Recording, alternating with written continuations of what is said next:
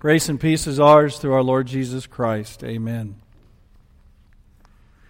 So Pastor Dan created this series on the Apostles' Creed. And then he made the toughest question to answer today and then left on vacation and left me to answer. He'll be back tomorrow, though. He smiled when we talked about this before he left. He said, after all, you're the senior pastor. You get to take the tough one. What about those who've never heard? I can remember several times people saying this to me when I was trying to talk to them about Jesus, using it sort of as a question to challenge the very basis of the gospel, meaning the spread of a word, a message, without which you cannot be saved. It seems like all of them melt together, though, into one evening when Mary and I took a couple out to dinner, and I wanted to share Christ with them. We were in a steakhouse downtown Austin, and I was talking about, they knew I was a pastor and why I did what I did. They used to go to church. And she cut me off mid-sentence, the wife, and said, I really don't buy everything that you're saying, because what about those who've never heard the gospel?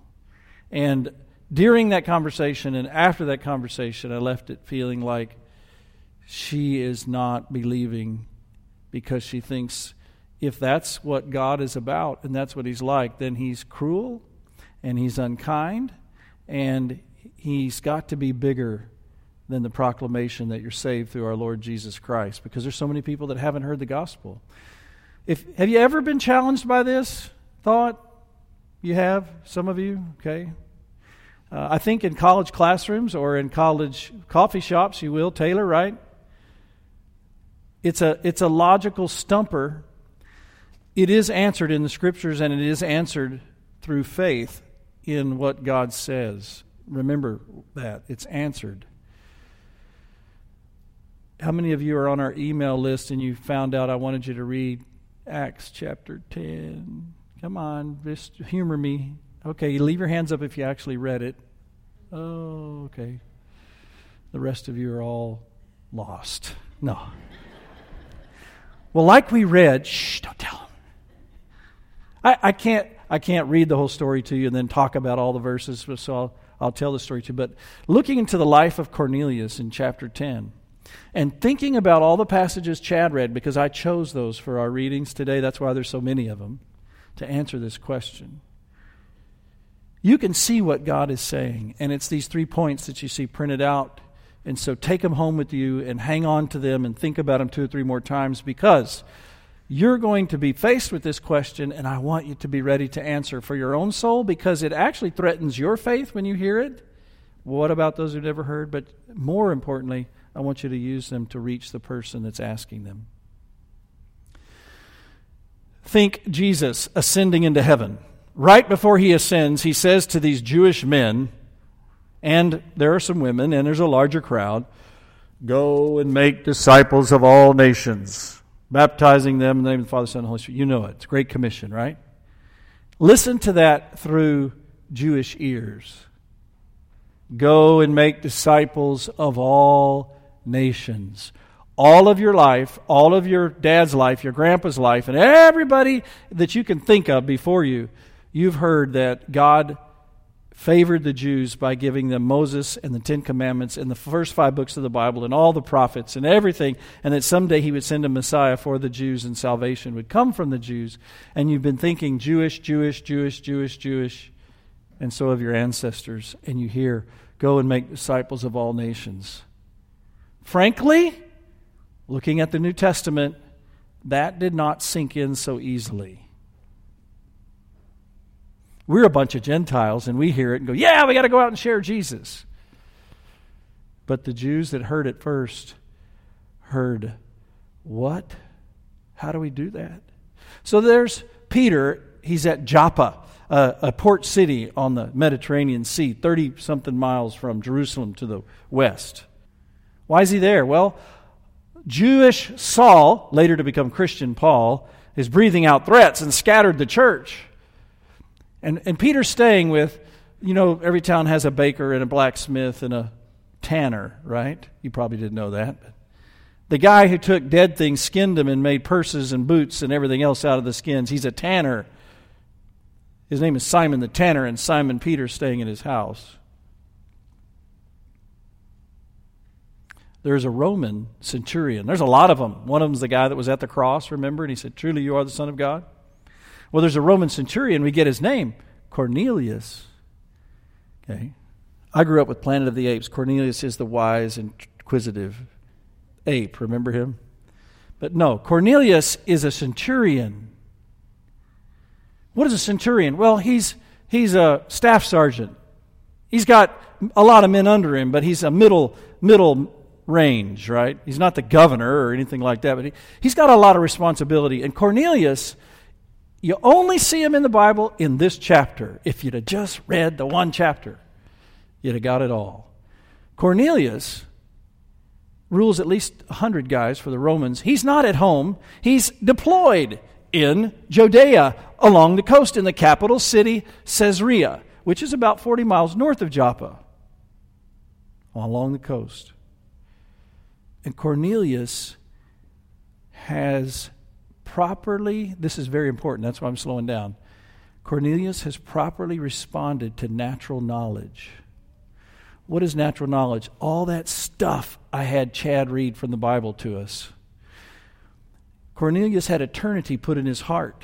Cornelius looked at the skies and he said, "There's a beautiful, wonderful, smart creator." Cornelius looked at nature and said his invisible attributes are there. Cornelius looked at the law in his heart and he said, "I know there's right and wrong and I can't quite keep it all perfectly, but I know I'm supposed to love the poor and take care of people less fortunate than me." And so Cornelius was involved in the Roman Habitat for Humanity and the Christian Aid and Relief, and not Christian, but the Aid and Relief. And he was involved in food pantries, and he gave to everybody knew about it. And Cornelius had faith that God was listening, whoever he was, and the great God. And he knew the Jews talked about one God, and Cornelius had given up on all the pantheon of the Romans, all the many gods that were more like humans than God. And he's just praying to God, and he was so devout that he had to set aside time each day, and he had as a man a big responsibility, so he had a reputation for the guy. "Oh, where's Cornelius?" "Well, we all got to take a break. He's going to go talk to God for a while."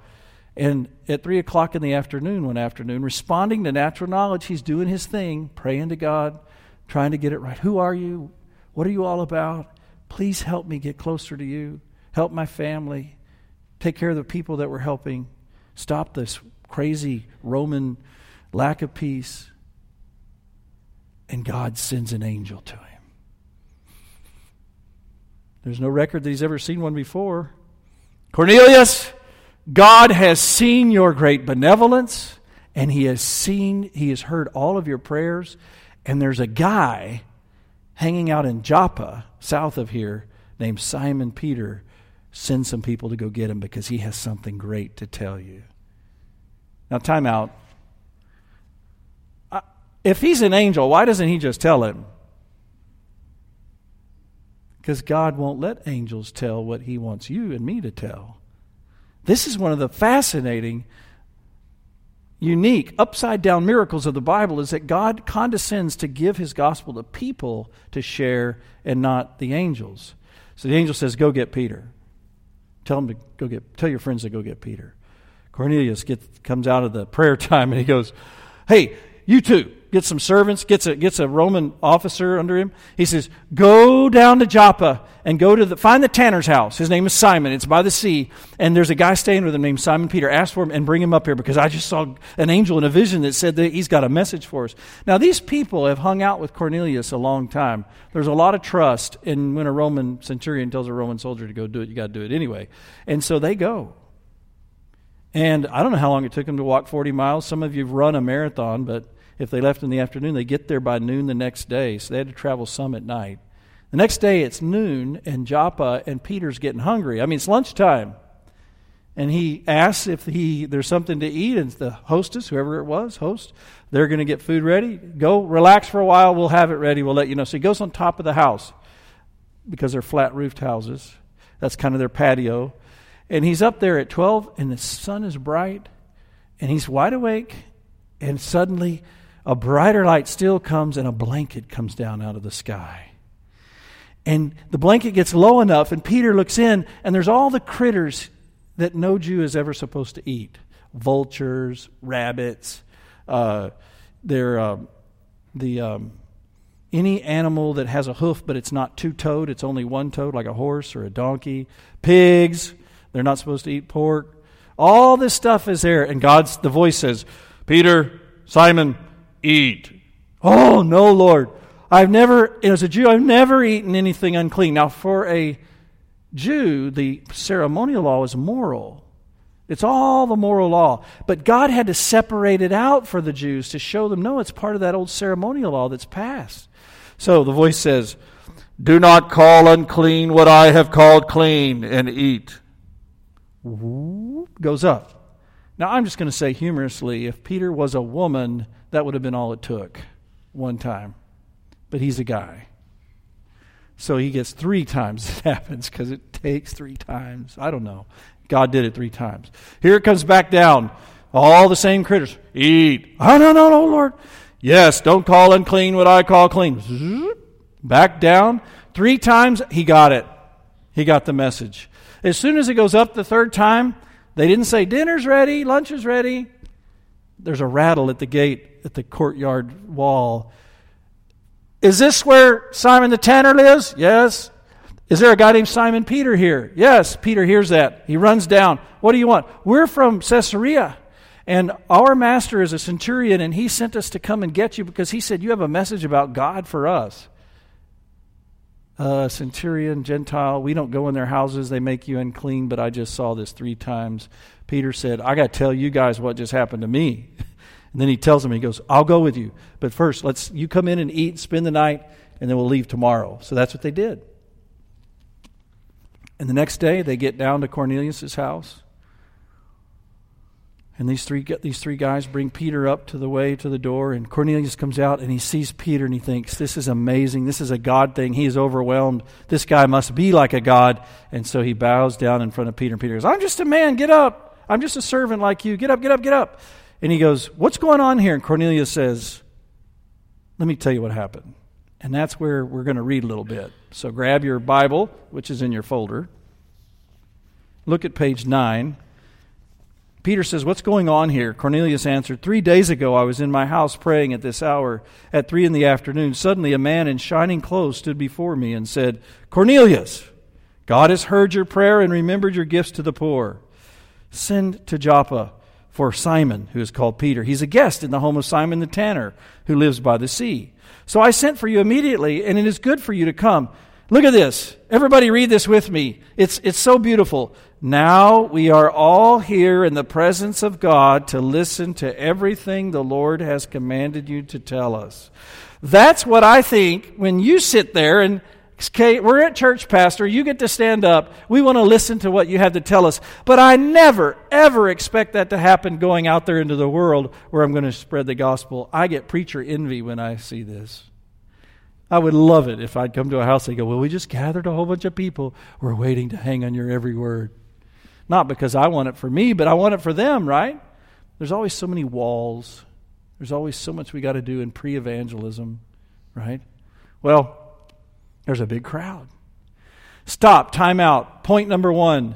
These are people who have not clearly heard the gospel, and they're about to. So the question that the skeptic asks, what about those who have not heard? Well, what's been happening in their lives? All the natural knowledge and some rather mysterious things happening to do what? Prepare them to listen. And now their hearts are wide open. When you see a story like this, that's an answer to a question like that. God is working in everybody's life. Just because you can't see Him working doesn't mean He's not working. God is working in everyone's life. Just because they didn't grow up around a church doesn't mean He's not working in their life. God is working in everybody's life, even if they're in a pagan religion. Because there's something not satisfying about mystically thinking you got to pray yourself up into the presence of God, or you got to set aside time to fast and work your way to heaven, or you can commit suicide while you blow up 30 people and maybe you can get to heaven. There's something not right and everybody knows it. And He's working to make people ready to listen to the message of the only true God. And that's your answer to someone says what about those who've never heard? God's working in everybody's life to get them ready to listen. To what? To the church, if the church has the right message. Peter had the right message. He had just been stuck in not getting it out.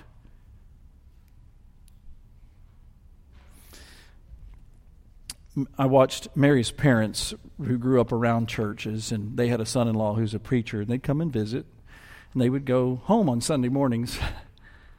And we talked a lot about faith and religion off and on over the years, and just never could get past things like this question. But in the last days of their lives, Cornelius, heart wide open, and we talked freely about Jesus and salvation and their forgiveness and their Savior. Both of them individually died a few years apart. Believers in Jesus Christ. God was working all along. Don't let the skeptic make you doubtful. All right? And don't lose your message. What if Peter would have come and he just talked about church and churches? Yuck, right? No, this is what he said. Verse 34. Ready?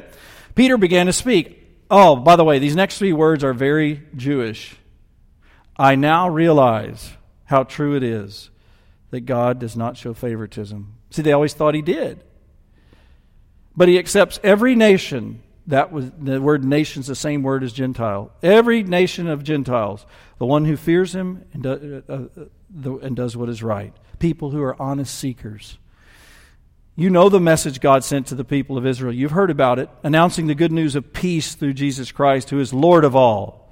You know what has happened throughout the province of Judea, beginning in Galilee after the baptism that John preached, how God anointed Jesus of Nazareth with the Holy Spirit and power, and how he went around doing good and healing all who were under the power of the devil because God was with him. Did you notice how he said, you know about, but then he went ahead and what? Told them his summary statement. Why? He's joining with them. You know, you've heard a little bit here and there or whatever, but let me frame it for you. Let me put it together. This is what you've been hearing about, and this is what it really is. See, that's kind of the preacher's prerogative. All right? Verse 39. We are witnesses of everything he did in the country of the Jews and in Jerusalem. They killed him by hanging him on a cross. But God raised him from the dead on the 3rd day and caused him to be seen. Does that not sound like Easter sunrise service in the park? Right? He was not seen by all the people, but by witnesses whom God had already chosen. By the one who ate and drank with him. By us who ate and drank with him after he rose from the dead. And I underline this. He commanded us to preach to the people and to testify that he is the one whom God appointed as judge of the living and the dead. The Bible, all the prophets testify about him, that everyone who believes in him receives forgiveness of sins through his name.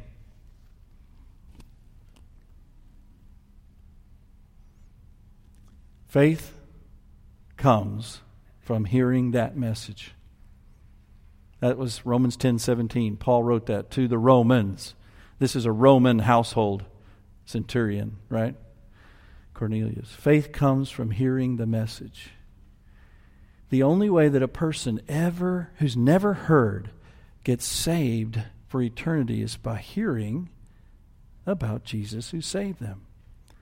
What's interesting, if you look at the sermon of Peter at Pentecost, Paul's sermon in Acts 17 in Athens, Greece, and this sermon, the punchline always includes, and that Jesus who died for you and rose again, he's the guy you'll pass before who will judge all people. Jesus Christ.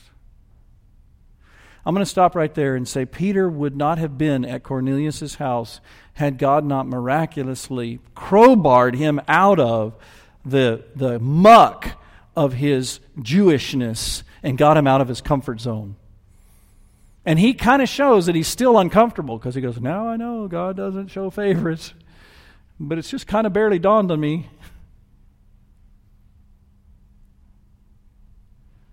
What's the biggest problem on planet Earth about people not knowing?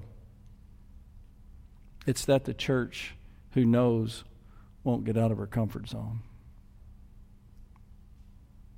It's very uncomfortable to sit down at a steakhouse in a kind of a thank you dinner and challenge somebody with the gospel.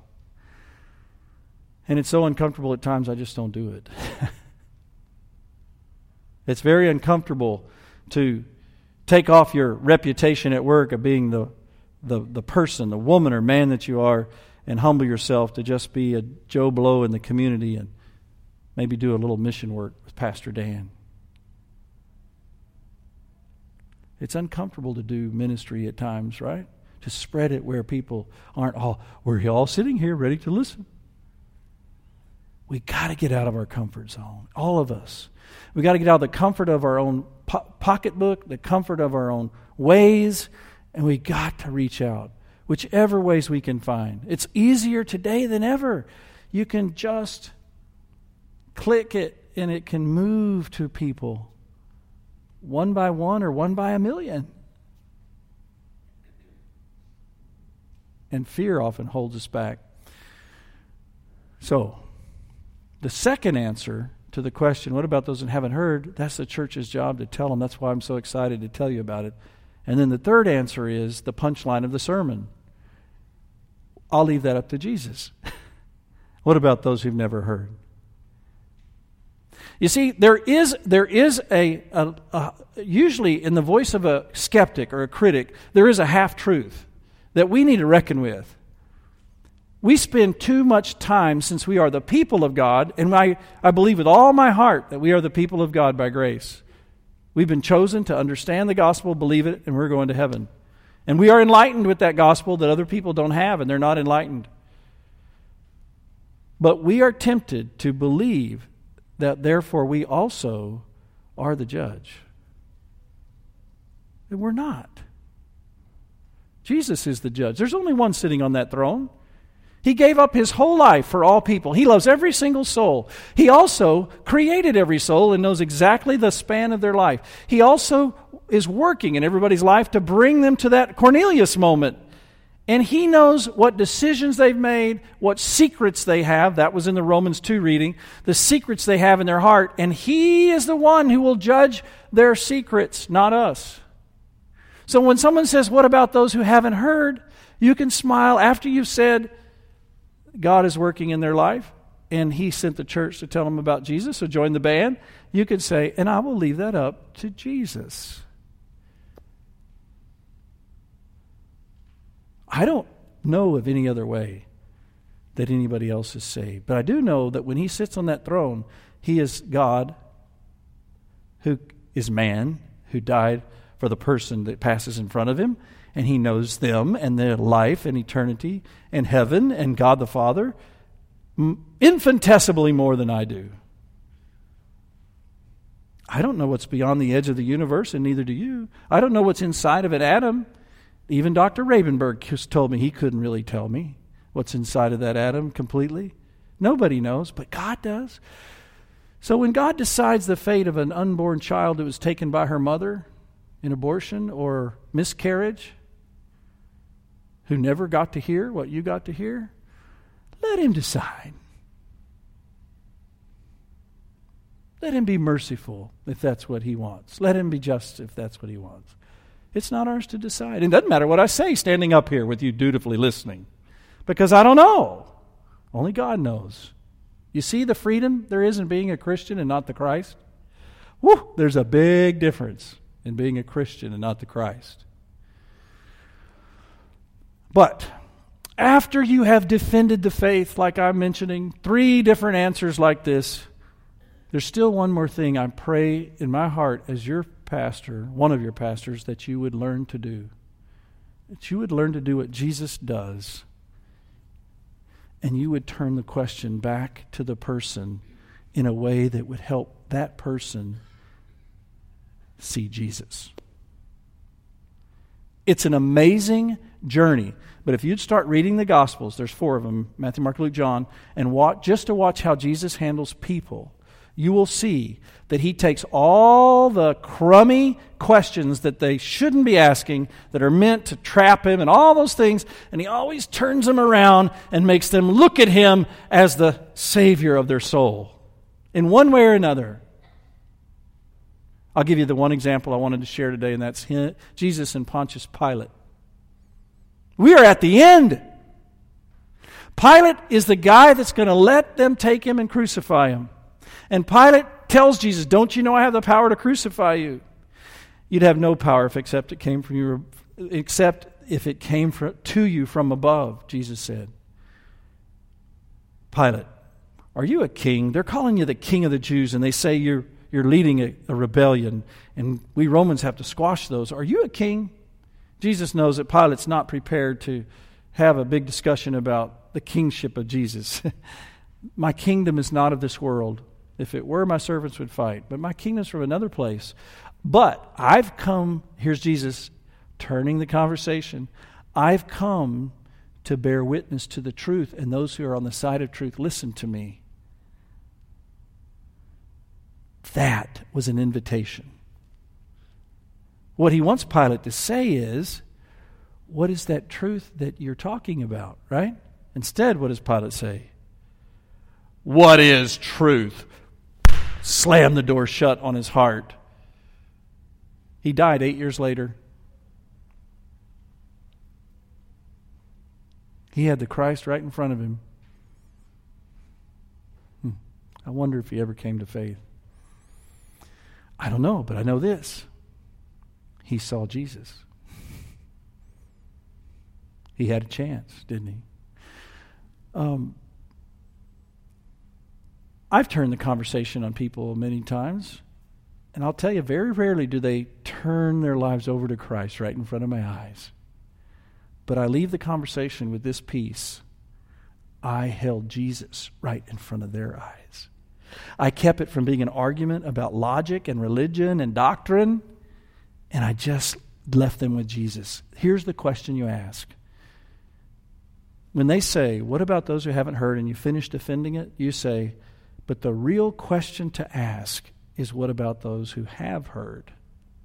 And then you, wherever you're looking at the time, you stop looking off and you look them right in the eye and you say, because you are one of those who have heard. What about those who have heard and don't believe? You hear the beck and call of a Savior who gave it all? The last statement in Peter's sermon was, He's going to judge the world, but if by believing in His name you get forgiveness of sins. Do you want to pass up such a great gift as God sacrificing His own Son to take all of your guilt away? Those secret sins in your life are all washed away. No, you don't want to do that. God is very merciful and patient with people. He will not sacrifice their soul on one conversation, so don't worry about getting it all right. But do make sure you put Jesus in front of their eyes and make them ask the question, what about me? Because I've heard. Because faith comes from what? Hearing the message about Christ. So let's share the faith. And let's be faithful and not be doubtful when they doubt. Amen.